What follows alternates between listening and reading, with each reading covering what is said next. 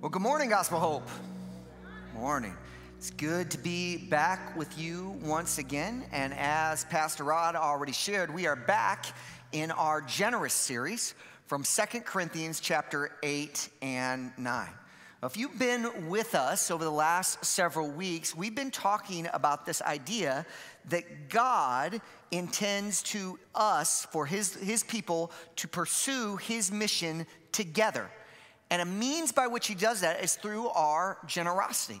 And we're going to see that again in this passage of scripture very plainly, that God calls us together and to use our gifts to further his kingdom in the world. So we're going to dive into 2 Corinthians chapter 9, verses 1 through 5 this morning. Let's have a word of prayer, and then we will look at the text. Father, thank you so much for your goodness and your grace towards us. I pray that we would see you afresh. Turn our eyes towards Jesus and the sacrifice that he paid for us, the generosity that you showed through him. Lord, give us your heart this morning. Open our eyes that we may behold wondrous things from your law. In Jesus' name I pray. All God's people said, amen. How many of you watched a little football on Thanksgiving Day or maybe yesterday? Who watched football? Okay, very good. You know, if you have watched a football game in recent years, that kind of part and parcel of watching the game is what we have come to know as the instant replay, right? It's just part of watching a football game. They're going to replay things to make sure they get the right call. But did you know this was not always the case? Instant replay was introduced into football in 1986 in the NFL. But the first time instant replay really made a big difference in a game was in 1989 when my beloved Chicago Bears, I'm embarrassed, I know, it's very sad, we've been terrible for a really long time, played the despicable team from Green Bay known as the Packers. That's inbred into my Chicago nativeness, like we hate the Packers a lot. So I want to show you just a clip from that game and when instant replay became famous. Here it is right here. Turn your attention to the screen.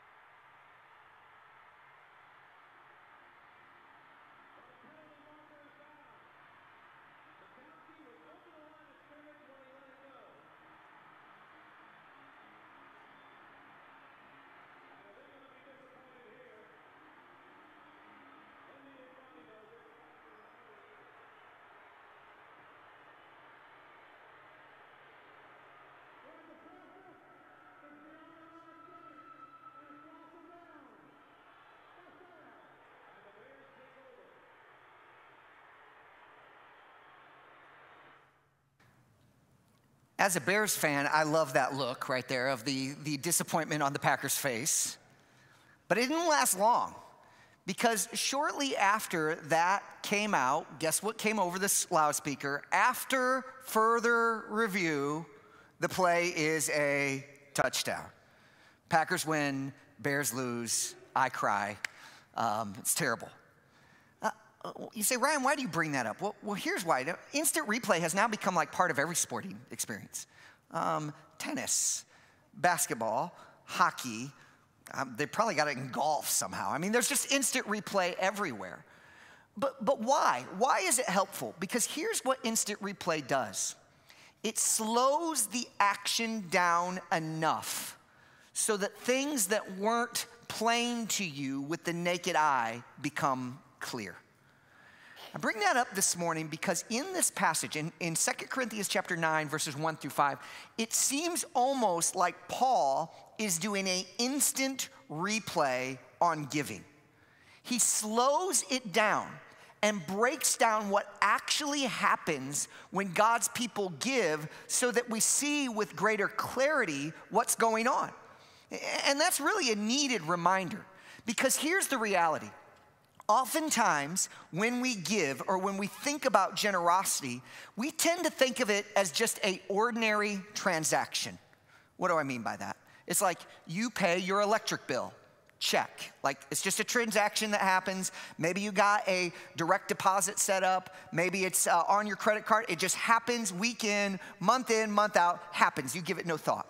You go to the restaurant and you eat your food and you expect the waiter or the waitress at the end to bring you your ticket, and you pay your ticket. You don't give it any thought whatsoever. It's just something that you do that's part and parcel of going through. You don't give it thought. You don't reflect on it. It simply happens. I fear we can sometimes think about giving to God and the local church in the same way. Just a transaction. We just press the little button on our smartphone. We write a check, we drop it in there. Some of you guys are too young, you don't even know what a check is. We just do the thing, we drop it in the box, and then we go on. But can I tell you something? I think based on the testimony of God's word, that giving or generosity was never intended to just be a transaction. Our giving is not simply transactional, it's transformational. That is, when God calls his people to give, he wants to do something in them and through them that is more than just transferring funds from your account to the church's account. It's not just a final transaction. It is spiritual transformation that is supposed to happen in that moment. And when you read through the testimony of Scripture, that becomes really evidently the case. In the days of King Joash took up an offering. And what happened as a result of God's people giving? Well, the temple got rebuilt.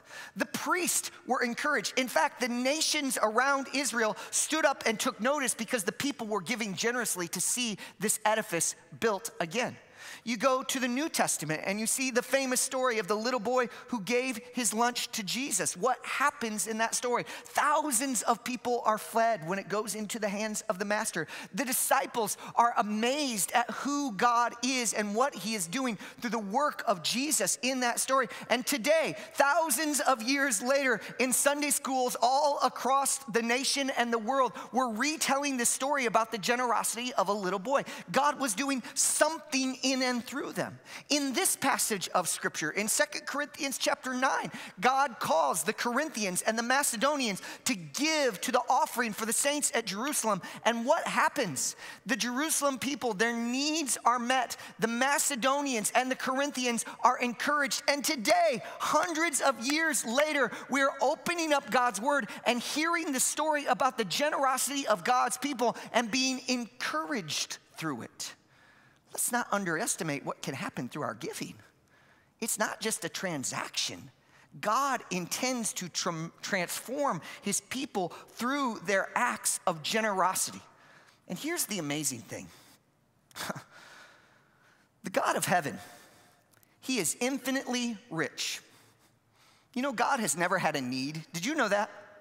God has never had a need, because he is complete and sufficient in himself. Never, ever in the world has had a need. He doesn't need us to carry out his mission. He doesn't need our money. He doesn't need our resources. But here's the reality, that though God does not need us, he invites us to participate in his work in the world. That is incredible. That is incredible. The infinitely rich God, though he could work without us, he chooses to work through us. God has every resource to do all that he wants in the world. Amen? Do you agree with that? God has every resource. He has everything at his disposal, and yet he says, you know what? Instead of just doing it on my own, I'm gonna invite my people to participate in my work in carrying out my mission. That's awesome. The fact that God would allow us to, through our generosity, participate in what he is doing in the world is breathtaking, which leads me to my point this morning. We must trust that the Lord is at work through our generosity. We need to trust that. When we give, we need to trust God is working through this act of generosity. So what can we expect God to do when we give? I want to slow down the tape. I think Paul does that for us. And look at this text and see three things that happen when God's people give. Three nuances that maybe you miss with the naked eye. So I want you to slow down just a little bit, aim your brain, and see what the Lord does when his people give. So an instant replay of generosity if you're taking notes at home. Number one, generosity rises from eagerness. This is what we see in the text. Generosity rises from eagerness. You say, what do you mean by that, Ryan? Well, look down at verse number 1 in 2 Corinthians chapter 9. Now, concerning the ministry of the saints, so this is the offering that Paul is collecting, it is unnecessary for me to write to you, for I know your eagerness, and I boast about you to the Macedonians. Achaia has been ready since last year. All right, you need a little context to understand what's happening there. So there's a famine or something going on in Jerusalem where the saints there, the believers there, are hurting. So Paul kind of goes on a journey and he talks to the other churches, the ones in Macedonia. That's churches like Philippi, Thessalonica, Berea. He goes to them and he says, hey guys, I need you to take up a collection because I'm going to take some money back to Jerusalem. And they're like, oh yeah, that's great, we'll participate. And he says, hey, by the way, the church at Corinth in Achaia, that's where Corinth is. Like if Corinth is a city, Achaia is kind of the state. He's like, Achaia, they're ready. I mean, I'm telling you, they are jazzed up about giving. And the Macedonians are like, yeah, let's do it then. So they're giving money, and Paul is now making his way down to Corinth, getting ready to collect this offering. So that's what's going on. And did you notice what it says? Look there at the verse again, verse number 1. Now, concerning the ministry of the saints, it is unnecessary for me to write to you, verse 2, for I know your, what's it say? Okay, again. For I know your, one more time, for I know your. So Paul, in urging the Corinthians to give, is not writing to a reluctant group. They're not like stingy. They're not like, oh man, do we have to? The text actually says that they're eager to participate. They want to give. They're eager to give, which reminds us of a critical principle. Before God works through us, he usually works in us. Before God works through us, he usually works in us. You say, what do you mean by that, Ryan? Sometimes we think about giving in this way. I'm going to give because I want to make an impact or bless other people, right? And that's good and that's true. Does God use your gifts to bless other people? Yes or no? Yes, absolutely. But what is also true is sometimes God invites us to give because he wants to work in you. Your giving is not so much about what it's going to do out there. Sometimes you're giving about what God wants to do in here. He wants to transform us through our own generosity and change us and shape us through our generosity. And I think that's what he's saying about the Corinthians. Folks, these folks are eager to give, which means before they even put the money in the plate, God had already done a work in their heart. They were eager to participate in the mission and the work of God. So before God gets a hold of your pocketbook, guess what? He's got to get a hold of your heart. And sometimes the reason that we don't give very generously, it's not a finance problem. It's actually a heart problem. These folks were captured by God. They were captured by his work. And so they're like, sign us up. They were not saying, do we have to give? They were not saying, how much do we have to give? They were saying, can we give? When can we give? When can we participate? My desire in my heart and my desire for our church is we would be a group of people that is eager to participate in the mission and the work of God. We want to give not because we have to. We want to give because we love God and we love the expansion of his kingdom and his work in the world, and we want to participate in that. We often believe that the Lord uses our generosity to impact others, which is definitely true. But we must not miss the fact that God often uses our generosity to impact us. One of the most often quoted verses in the Bible about giving is over in Matthew chapter 6, verse number 21. Here's what it says. For where your treasure is, there your heart will also be. You know, I think a lot of times we get this verse exactly backwards.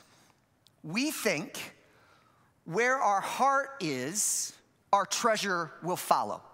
Like what you love, you give to. And that's true. That is a true principle. But that's not what Matthew 6, verse 21 says. Did you catch it? Look again at it. It says, where your what? Treasure is, there your heart will also be. Here's what this verse is teaching. Your heart will follow your money. In one sense, where your treasure goes, your heart trails along behind it. So here's the encouragement. If you say, Pastor Ryan, man, I want to be eager. I want to be about the kingdom of God. I want to be about the expansion of the kingdom of God and care for his people. Here's my encouragement based on what I think is the principle of Scripture. Start giving. Start giving. Because when you start giving to something, according to the Bible, where your treasure is, what happens to your heart? It follows. It follows. Let me give you an example of this, not related to giving to the church or Christian causes or anything like this. Do we have any people that trade or buy stocks? Anybody buy stocks in here? This is not a condemnation. Like, I'm not going to hunt you down or anything like that. Yes. Now here's the thing. If somebody is trading in the stock market, they are buying and selling stocks, you'll be talking to them, and then for some reason, they'll start talking about a company completely unrelated to the field that they work on. You ever had this phenomenon happen before? This person is investing in some stock, and all of a sudden, they get interested in this company that they're invested in. Why? Because their heart followed their money. They get interested in this company because they're invested, quite literally, in it. And can I say this is exactly what Jesus is teaching in Matthew chapter 6, verse 21? If you want to be invested in the kingdom of God with your heart, get invested in the kingdom of God with your funds. And then your heart will begin to be stirred up in that. That's what happened to the Corinthians, I believe. They were eager to give because they loved the work and the mission of God. Some of you hear this description of the Corinthians' eagerness and say, you know what? If I were to use words that would describe my giving to the local church, to mission causes, to Christian things that I want to see go forward, the word eagerness would not be among the adjectives that I would choose. How do I get there? I think the way that we get there is because we begin to ask the Lord to grip our hearts. When this happens, the Corinthians learns that when you begin to see generosity is far more than a religious obligation, it is a remarkable opportunity. Do you view giving as something that you must do? Or do you view giving as something that is a tremendous opportunity that you get to do? That's what happened to the Corinthians. They were eager to give because something happened in their heart and they're like, please, let us give. We are eager to participate in this. Paul, sign us up. That's my desire for my life. That's my desire for all of us, that we would be a church that is eager to participate in what God is doing in the world through our generosity. Number two, when we slow the tape down, not only do we see that generosity rises from eagerness, but number two, we see generosity results in encouragement. Look at verse number 2 again. For I know your eagerness, and I boast about it to the Macedonians. So Paul's saying to the Corinthians, I know about how you guys feel. I'm telling the other churches about this. And then he says, Achaia has been ready since last year, and your zeal has stirred up most of them. So think about what's happening here. Paul goes to the Macedonians and he says, guys, Let me tell you about the brothers and sisters over in Achaia.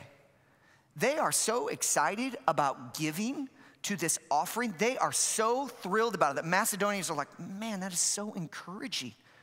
We want to participate too. Their zeal actually stirred up the Macedonians to behave in a similar way. The Corinthian generosity spurred the Macedonians towards generosity. In fact, do you know that this is not the only place in Scripture where we are called to stir one another up or to provoke one another? Actually, over in Hebrews chapter 10, verse number 24, here's what it says. And let us consider one another in order to, what's the word? Provoke one another. In other words, Christians are supposed to be provocative. Now, I don't mean this in the way that we're supposed to like be edgy or say shocking things or try to really always be on the cutting edge of everything. I don't think that what this passage is saying is that.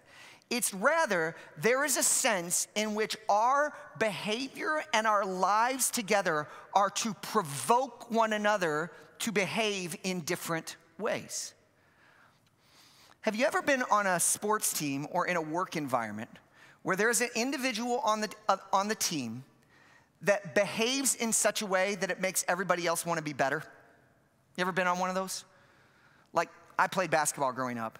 And in basketball, it's the guy that comes in the game, and I mean, they're just playing hard defense all the time.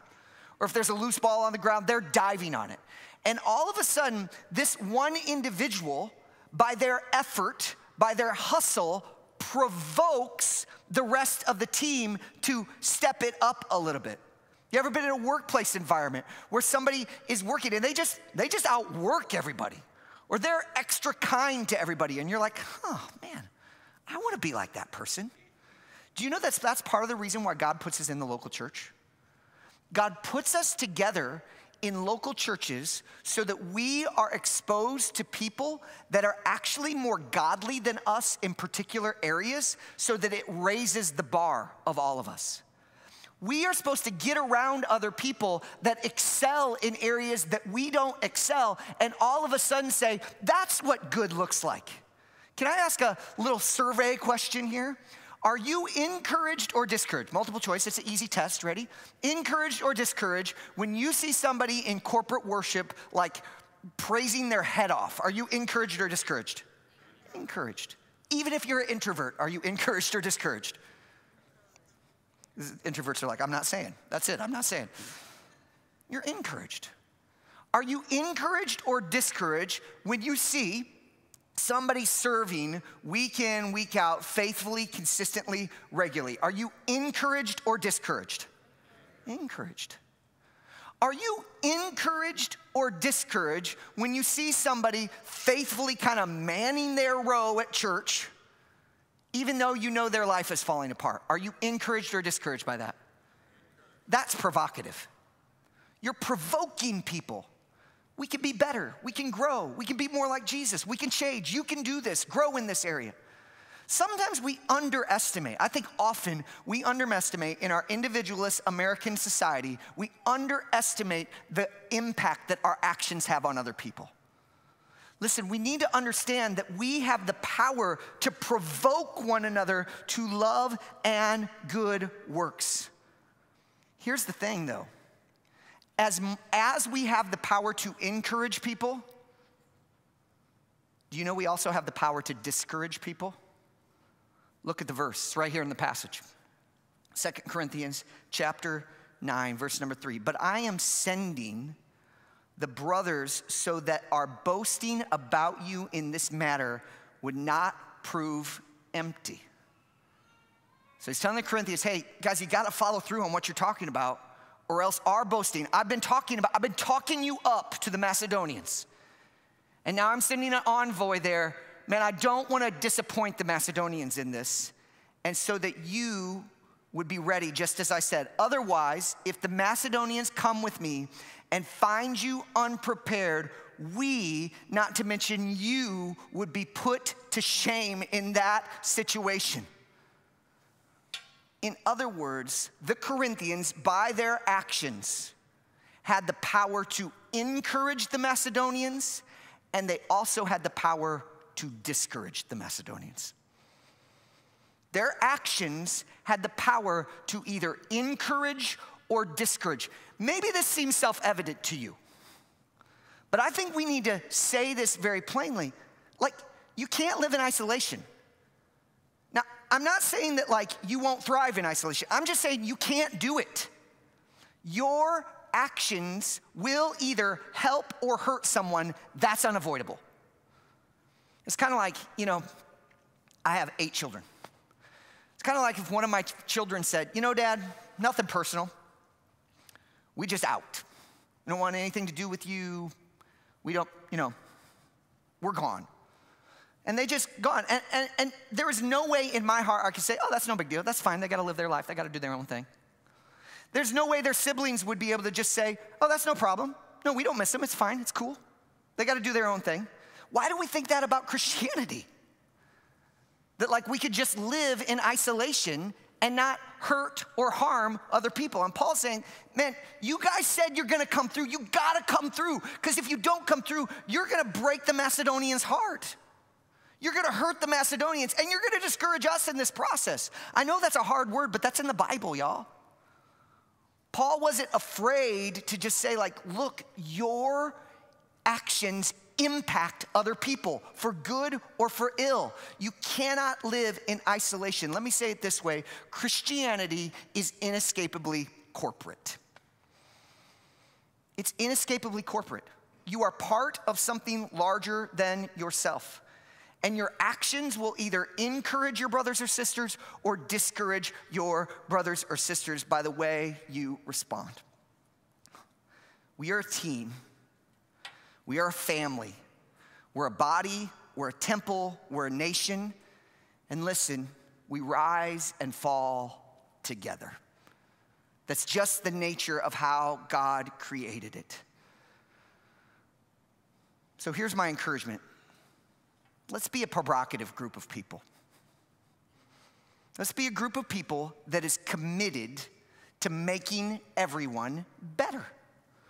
Let's be a group of people by our actions and our attitudes that dig in and say, I am gonna help all the boats in the harbor rise by my commitment to be more like Jesus, because I know when I commit to be more like Jesus, I'm actually gonna encourage other people to be more like Jesus. So when we sing, let's sing our guts out. Because we're not just singing to the Lord, we wanna sing in such a way that we encourage other people. And when we serve, let's serve with joy and consistency and faithfulness, because it's not an obligation. It's an opportunity to bless other people, to bless the little ones, to bless our guests, to bless our church family. Let's serve in such a way that it's actually compelling. When we listen to God's word being taught, let's lean in. Let's jot some things down. Not because you need to stroke Rod or I's ego. I mean, his ego is already humongous. I don't know what to do with it. I'm just kidding. No, because we want to listen in such a way that it's actually compelling, that it makes it seem like to others that the message that we're hearing is life-changing and has the power to transform us on a fundamental level. Let's provoke one another to love and good works. Let's be a group of people that is intentionally by our actions encouraging. Let's give. Let's give in such a way that our generosity and consistency blesses people and makes it feel as if the thing that we are giving to is worth giving your life for.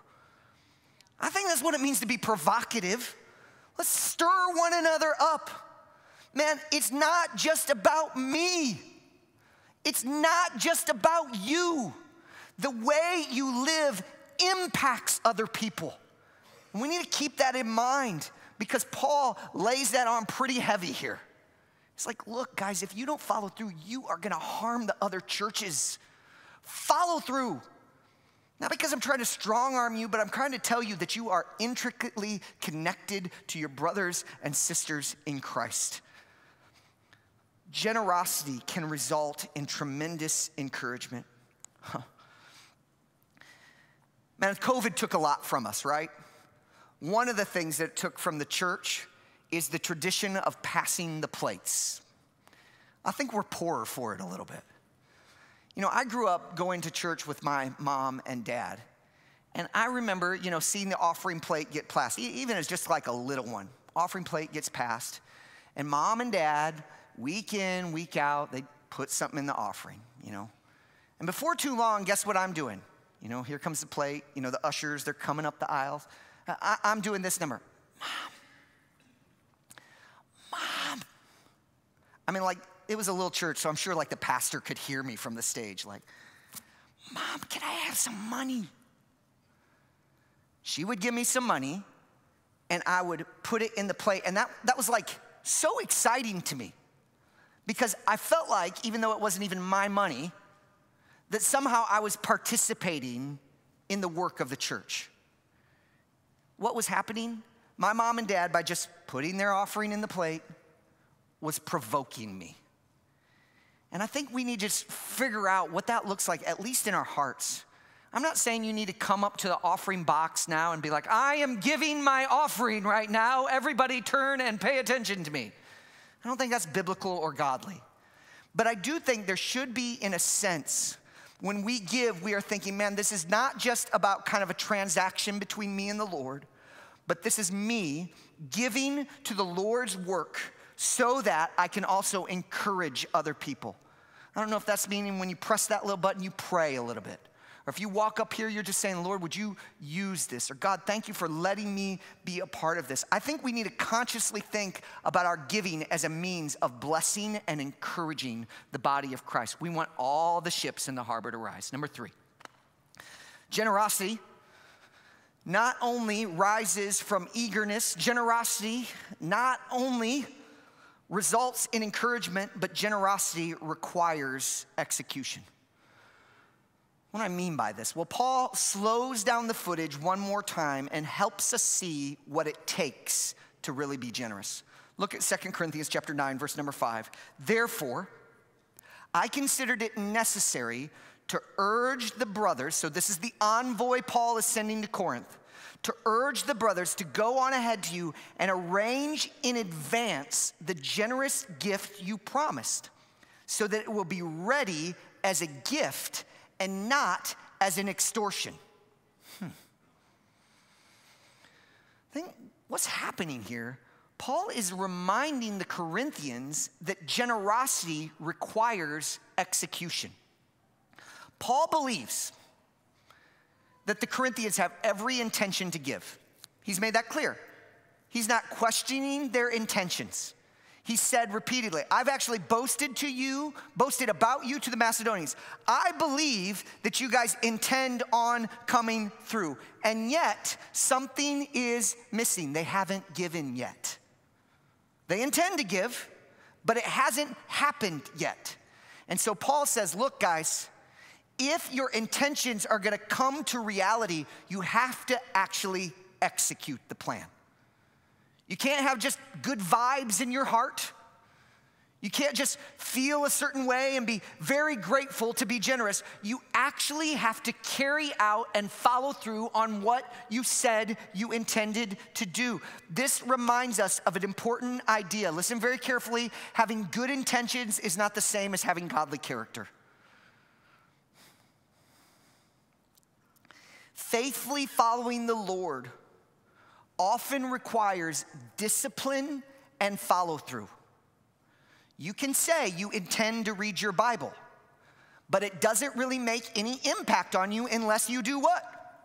Read your Bible. And in order to do that, you usually got a plan. You can say, I intend to serve, but you really don't bless anybody until what? You serve. The same is true of giving. You can say, I have every intention of being a generous person. I want to be a person that is really generous to the kingdom of God. Yet until you give, it's just good intentions. Good intentions is not the same thing as having godly character. Jesus talks about this idea over in one of his parables. Here's what he says. Look up at the screen. What do you think? A man had 2 sons, and he went to the first and said, "My son, go and work in the vineyard today." He answered, "I don't want to."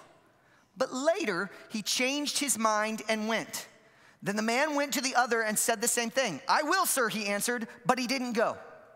So first son says, "I don't want to go," and then he ends up going. Second son says, "I want to go," but he doesn't go. Which of the 2 did his father's will? And they said, what's the answer? The first. At the end of the day, it is not what we say that we are going to do that matters, but what we actually do. I think what 2 Corinthians 9 verse 5 makes clear is that generosity involves intentionality. Generosity involves intentionality. Just like with other decisions that we make in our life, if we intend to be generous, we have to plan to be generous. We have to have a plan, and then we have to execute on that plan. I know in my life, look, I bow to the idol of Google Calendar. I really do. If it's not on my calendar, guess what? It don't happen. It just don't happen. And if you don't have a plan to be generous, guess what? It won't happen. Good intentions, they go away. But when we have purpose and plan and godly follow through and discipline, it makes a tremendous difference in our lives and in the eyes of others. So you may be a person that you're saying, man, I have every intent and desire to be generous, but maybe you haven't followed through on it. Others of you may have been giving generously for years, and this has become a routine in your life, and yet it's maybe become a little bit rote for you. I want to offer you just kind of 3 action items here to help us all grow in generosity and remember that God is working through our generosity. 3 things, they all start with P. Ready? First thing is this: pray.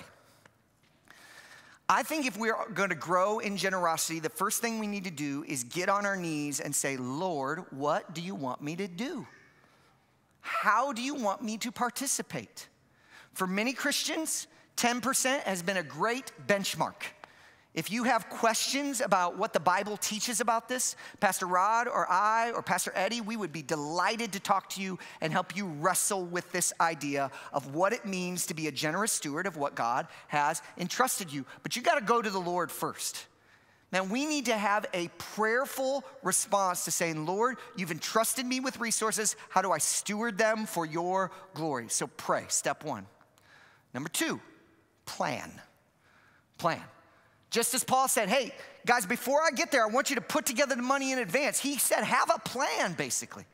And if we're gonna be generous, we need to plan to be generous. I don't know what that looks like in your life. Maybe it looks like signing up for some sort of direct deposit. Maybe it means writing the check in advance. I don't know. Maybe it means budgeting so you get yourself in the right position. I'm not sure what it looks like in your life, but I do know this. If we what's the old adage? If we fail to plan, we plan to what? Fail.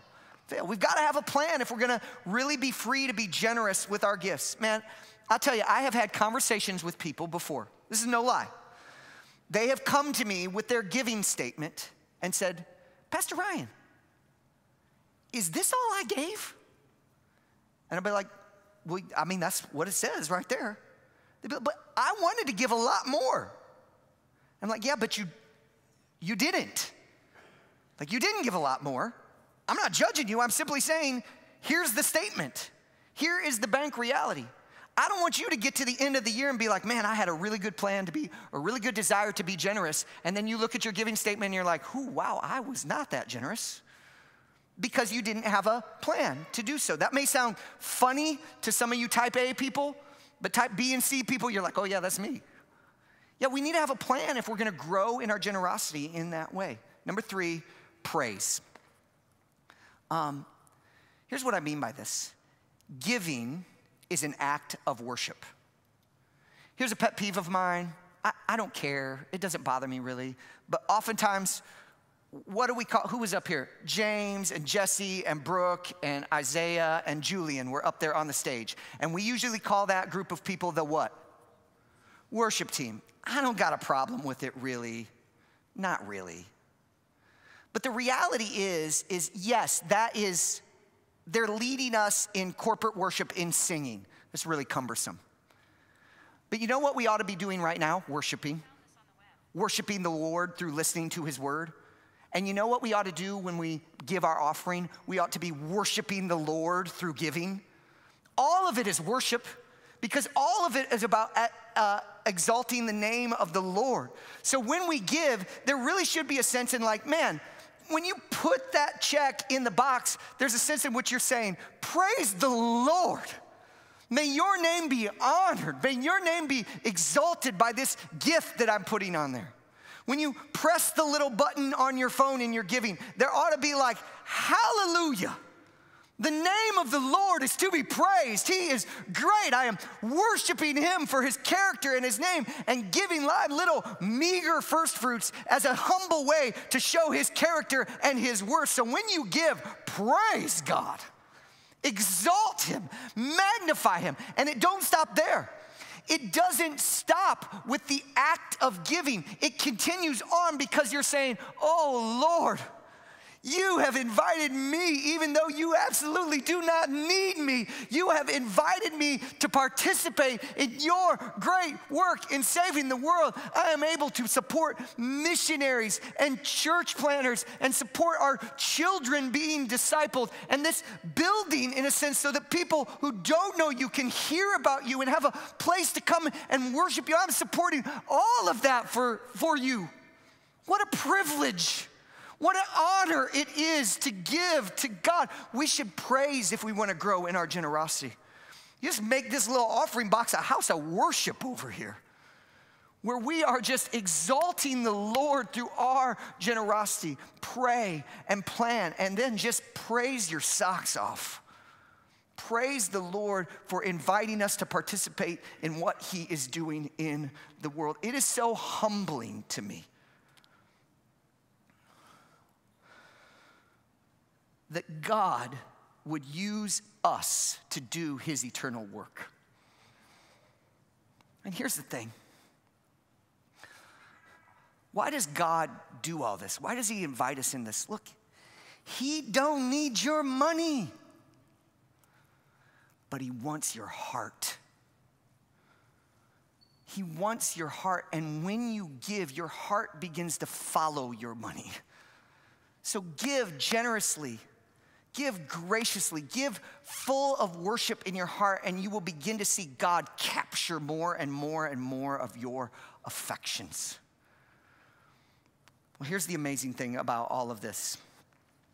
You might hear it and say, man, Pastor Ryan, I've just never been exposed to this kind of clear talk about money and generosity. And it's challenging. I've never thought about things in that way. I'm not really sure I can change in this way or be this type of person. Is there any hope for me to really grow in my generosity? The answer is yes. Here's why. Because God's generosity to us enables our generosity to others. It's a key statement. God's generosity to us enables our generosity to others. No one exemplifies generosity more than the Lord himself. What's the most famous verse in the Bible? John 3:16. Let's look at it together. For God so loved the world that he, what? Gave. The overflow of the heart of God was generosity to his people. Listen, let me ask you a couple questions going back to the message right now. Was God eager to give? The answer is yes. The Bible says he so loved the world that he gave his first and his best, his one and only son. He was eager. He was eager to rescue the world. The heart of God is a heart of generosity. Did the generosity of God encourage other people? Oh my friends, there's never been a more encouraging act in all of the world. God gave his son so that anyone and everyone who would ever believe in the work of Christ would be saved forever, eternally. That one act of generosity of the Father displayed his incredible desire for all the ships in the harbor to rise. He wanted to encourage every single one who would ever trust in Jesus. And did God execute on his desire? Oh, God's love for the world was not just good intention. God sent his son to a humble stable, lived the life we should have lived, and died the death we should have died. And he did not flinch from literally, listen, executing his son. God executed his plan in perfection. His heart of generosity flows to all of us. Look, God's generosity is not sentiment. It's sacrifice. He didn't just have good feelings towards us. He moved towards us in generosity. No one exemplifies generosity more than the Lord himself. But look, that's not all. Not only does the work of Christ exemplify generosity for us, it also empowers our own generosity. Well, how does that work? Well, think about it for a minute. If you have Christ, if you have the pearl of great price, the treasure worth selling everything for, what more do you need?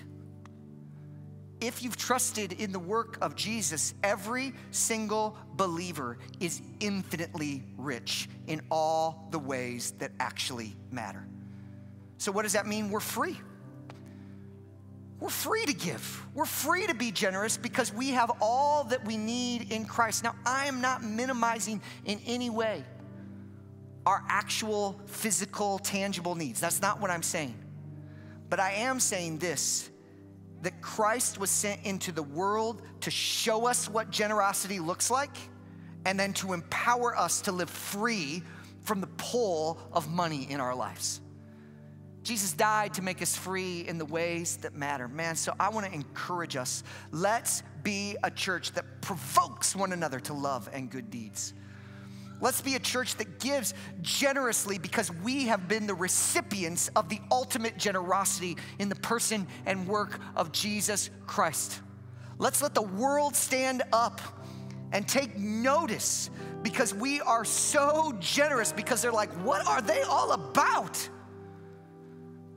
They are sacrificing in ways that seem to indicate that the thing that they are giving to matters most to them. And look, now I'll tell you this. Pastor Rod and I, the elders, we're not trying to get your money. Look, if you hear all this and you're like, man, I want to give, but I don't want to give to this local church, fine. It's fine. Give it somewhere else.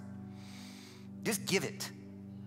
Because God doesn't want to take something from you. He wants to give something to you through your generosity. He wants to transform you from the inside out. And I'll just tell you from my own experience and from what I believe is the testimony of God's word, one of the most life-transforming things, if you will begin to give in a way that is stretching and sacrificial and systematic, God will meet you in profound ways. I just promise that. Let's be a church that provokes one another to love and good deeds and believes deeply that God is at work through our generosity. Amen? Amen. Let's pray together. Father, we thank you so much for your word. Thank you for how you speak to us through it. Thank you for even this challenging word this morning.